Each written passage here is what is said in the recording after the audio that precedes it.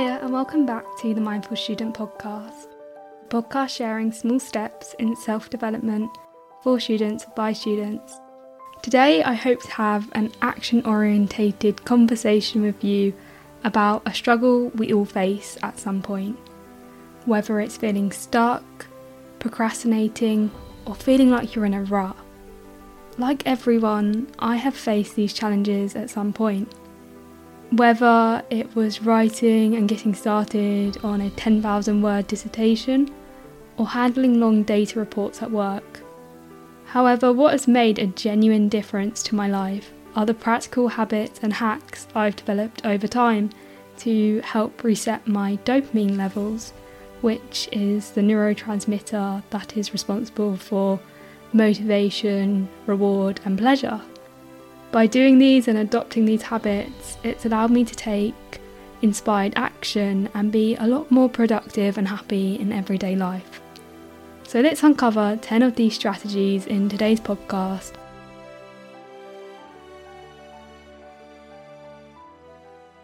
Number 1. Change up where you study. A change in your study environment can introduce novelty, making the experience more engaging and exciting. By going into a new environment, you can stimulate the release of dopamine, contributing to an increase in motivation and focus. So if you're a student, there are many different places you could work or study. You could go to the library. There's many different spaces that you could book on campus. There's also coffee shops and cafes in town. You don't always have to be in a desk in your bedroom. If you're putting off a big task, just going into an environment where you can see other people working will motivate you to study as well. I think that was the reason why I was able to work basically every day of my final year without feeling too overwhelmed, because I made a conscious effort to go outside the house. And once I made it to the library, I was just in focus or flow mode. You don't just have to study in the same place all day either. I used to go up to campus and I would study in the library for a few hours, and then I would take the bus home and I would work in a different environment in town. Just changing things up keeps it more interesting and exciting. Number 2 is to attend every lecture if you can. Ensure that you show up to all your lectures if possible, because this helps to make sure that you're not falling behind, but can also help you to build rapport with your lecturers, which will pay off in spades in the long run. So I went to this wellbeing conference in London last year, and it was there I found out about this concept called presenteeism. Basically what was happening during that transition phase during the pandemic, if you remember all those lockdowns ago when you could work from home but you could also work in the office as well. Well, what was happening was that the people that were going into the office were being promoted, whereas the people who were working from home, maybe even twice as hard, weren't. And it was basically because, according to this concept, psychologically people think people that they see physically in person are working harder than those that aren't present or those that aren't in the office. But that was basically happening, and the truth applies at university as well. Just make sure that you're attending lectures and the lecturers physically see you there. And also, if you're writing any assignments, before you get started on writing that assignment, a good tip is to just make sure that your lecturers approve of the assignment title before you start writing on it. Because I made this mistake during my second year and I don't want this to happen to you. Because lectures were online during the pandemic, I thought I could get away with not going to lectures and just focus on the end result, which was the assignment. And yes, this did work for some modules, but for other modules it didn't. And I didn't get the grade, and the reason was because I had missed real key points in the lectures that the lecturer had made about the assignment that hadn't been in the assignment brief, and I hadn't actually got approval from the lecturer to write about a certain topic. So you want to work smarter, not harder. Also, just physically showing up to lectures is good for your mental health as well, because by showing up to your lectures, you can see people on your course, you can have discussions about the work, understand how people on your course are approaching it. Definitely stay in your lane. It's not a comparison game, but sometimes just speaking to people can increase your motivation as well and up your game. Number 3 is a technique that I use throughout my A-levels, and I recently started integrating it again into my life too. It's the Pomodoro technique. Some of you may have heard of this one before and may already use it, but in case you haven't, this is a technique where you focus on a task for 25 minutes and then give yourself a 5-minute break. And during this break, you do not go on your phone. Your phone is your biggest distraction. Just turn it off during this 25-minute Pomodoro and set a timer and give your full attention to this task. And the break is so important here because it plays a crucial role in memory consolidation. When you step away from a task, your brain has a chance to process and organise the information you've learnt or absorbed during that work session, which can enhance your long-term memory. So it's a brilliant technique if you've got an exam coming up in January and you need to remember a lot of information. And it's also good as well if you need to break through that mental barrier of starting writing or just start on that long-term goal that you've been putting off. You can complete this technique using a YouTube video. Just type in Pomodoro onto your laptop and loads will come up, or just set a timer and focus on that specific task. It's great if you've been putting something off, like that side hustle you've been wanting to get started on, or that exam coming up. Getting started on a project can sometimes be the hardest part, so use the Pomodoro technique to break it down into smaller chunks and to cut through any mental resistance to getting started on progressing and achieving that goal. Number 4, I wanted to include some of the tools that I used at university which are completely free and that I highly recommend. Number 1 is Notion. Notion is this free online organisation tool that I basically use to organise my life, and I still use it to this day.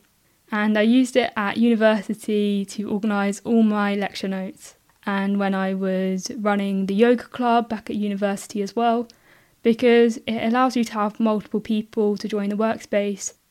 So as a committee, we all used it. So I would definitely sign yourself up if you don't already use it and you need a way to structure your notes that you're working on. Then 2 other tools that I recommend to use is firstly, Cite This For Me. Guys, it is 2023. Thankfully, do not need to be writing out long citations anymore if you're writing assignments. I was really surprised in my final year when we had a dissertation group meeting and I mentioned the fact that I use Cite This For Me. And I was the only person in about a room of 6 people, and we were all in final year that was using a tool to do my citations. So definitely use Cite This For Me.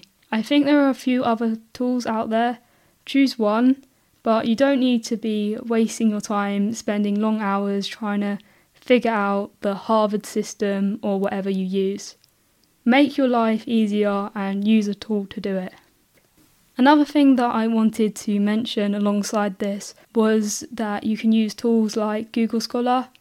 Whenever you have a point in your work, make sure that you are citing at the end, because like I told my brother at university is not about how well you can write, it's about how well you can cite.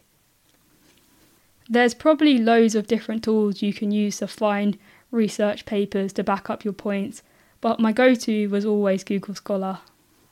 Number 5. So I started doing this at the end of my first year, and I carried on using it right up until the end of my degree. And I'll probably continue to use it in the future if I have to ever write a big piece again. But what it is that I used to set myself a goal to write 200 words a day for an assignment. So let's say you've got a big task, like a 4,000 word assignment. It can often be difficult to get started, but just by breaking that down into like 200 words a day was such a game changer for me. Because on really good days, I would probably write double that. But on other days, I would write a minimum of 200 words. But what that allowed me to do was to make steady progress on assignments every day without feeling overwhelmed. And you can play around with this. You could say 300 words a day or 100 words a day. Choose a number that doesn't feel too overwhelming for you and just go with that. It just helps you to overcome that mental barrier of getting started. Because 4,000 words or 15,000 words sounds very scary. But when you suddenly break it down into small, manageable chunks and say to yourself, it's just 200 words a day, it catalyses and snowballs into a bigger thing, and suddenly you've got the task done. Number 6 is to create a nightly to-do list which could coincide with a sleep routine. It's really important to establish some sort of wind-down routine before you go to sleep. Basically, sleep acts like an emotional detox and reset every night, and it can help you to feel more productive when you wake up and more energised for the day ahead.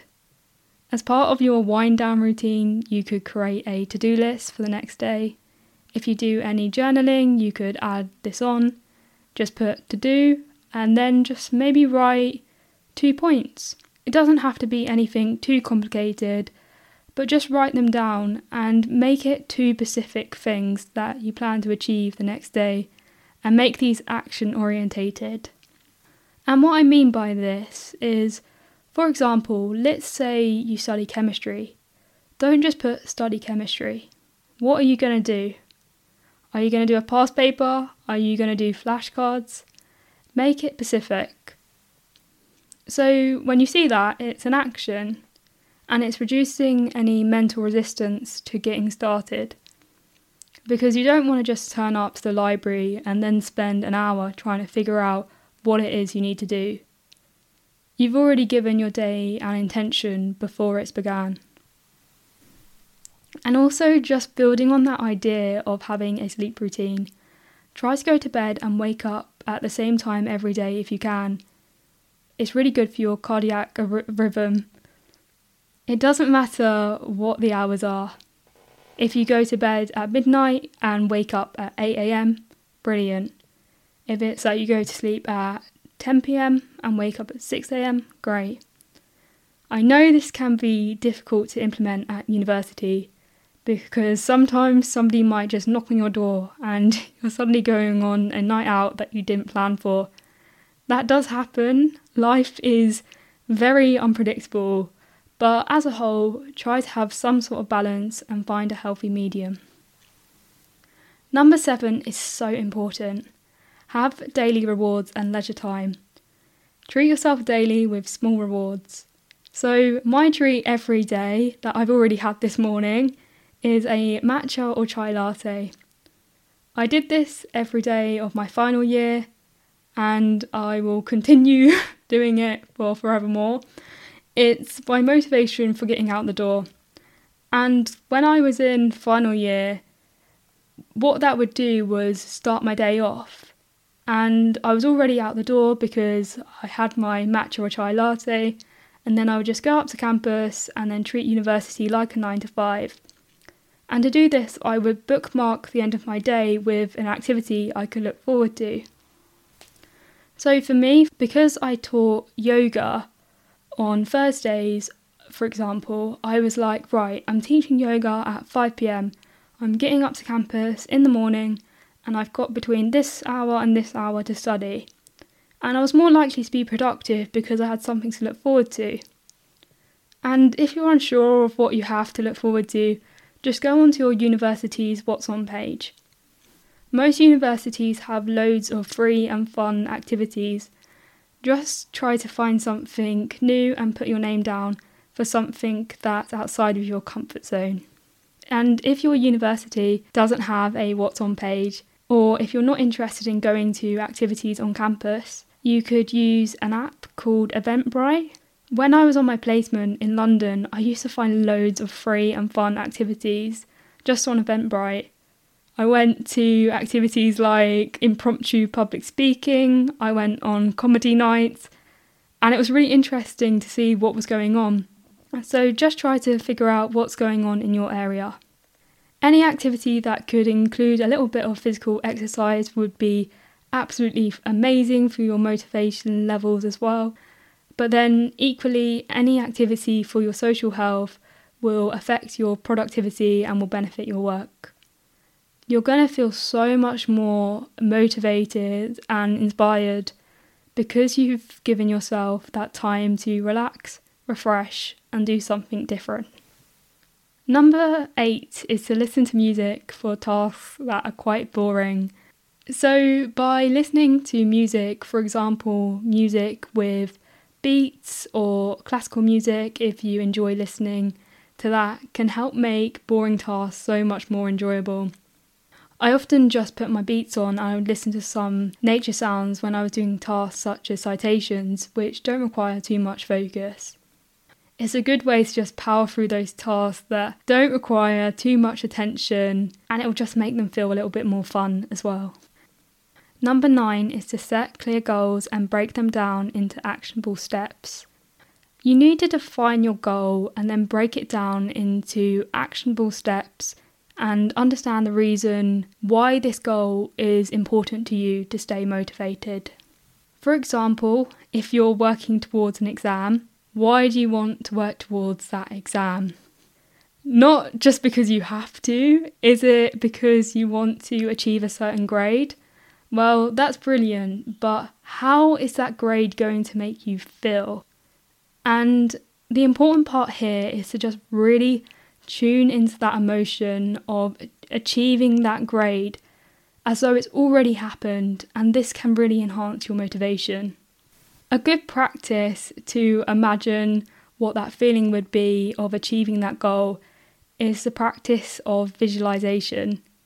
So this doesn't have to be for something work related. You could be working towards a goal in your physical health, like a half marathon that we spoke about in a previous episode. Or you could be working towards writing a book if you're an author.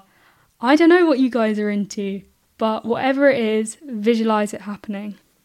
At first, I struggled with visualization, but a really good tool that has recently helped me is listening to an inspiring song whilst I visualize. At the moment, it's an Elvis Presley song called If I Can Dream. It just has a very inspiring and powerful tone that resonates with me. But maybe that doesn't resonate with you. Maybe you need to listen to a bit of Black Eyed Peas and I've got a feeling that it's going to be a good night. I don't know what music you guys are into or what sparks excitement in you. But whatever you're trying to visualise, just try to tune into that feeling like it's already happened. And it's going to help you to take inspired action in your everyday life to achieve that goal. I even used this a little bit with my placement before I got the job. I used to visualise what it would be like working there and how I would feel working there.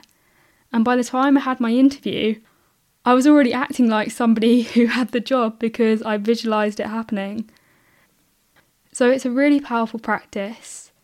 And to just give it a bit of a summary, define your goal, understand your reason, and just try tap into that feeling to stay motivated. Number 10.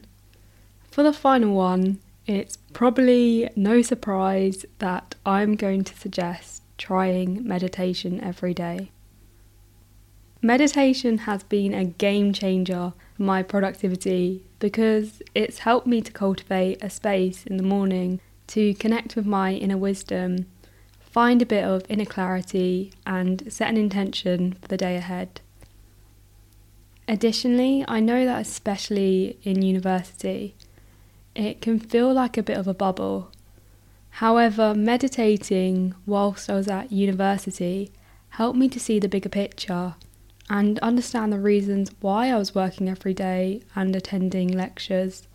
It helped me to feel much more grounded and inspired in everyday life.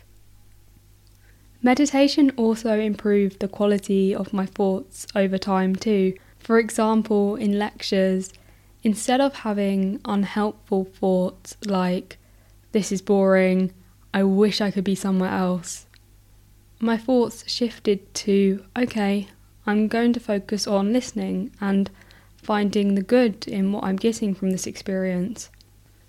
I genuinely believe that in everyday life, meditation almost upgrades the quality of your thoughts, helping you to connect more deeply with your inner wisdom. Try starting small with just 5 minutes of meditation each day, and this can be a great way to build a consistent practice into your routine. Additionally, it's important to note that sometimes meditation can help you to realise that the most productive thing is to be unproductive for a while, allowing you to recharge and come back stronger. So thank you so much for listening today. I have been recording for over 20 minutes now, so I'm going to bring this podcast to a close. If you could take a moment to rate this podcast, it would be absolutely amazing. And I would love it if you could maybe implement one of these strategies that I've spoken about today and tag us on the Mindful Student Instagram, TikTok, or message us on LinkedIn. I would love to hear about how you're getting on.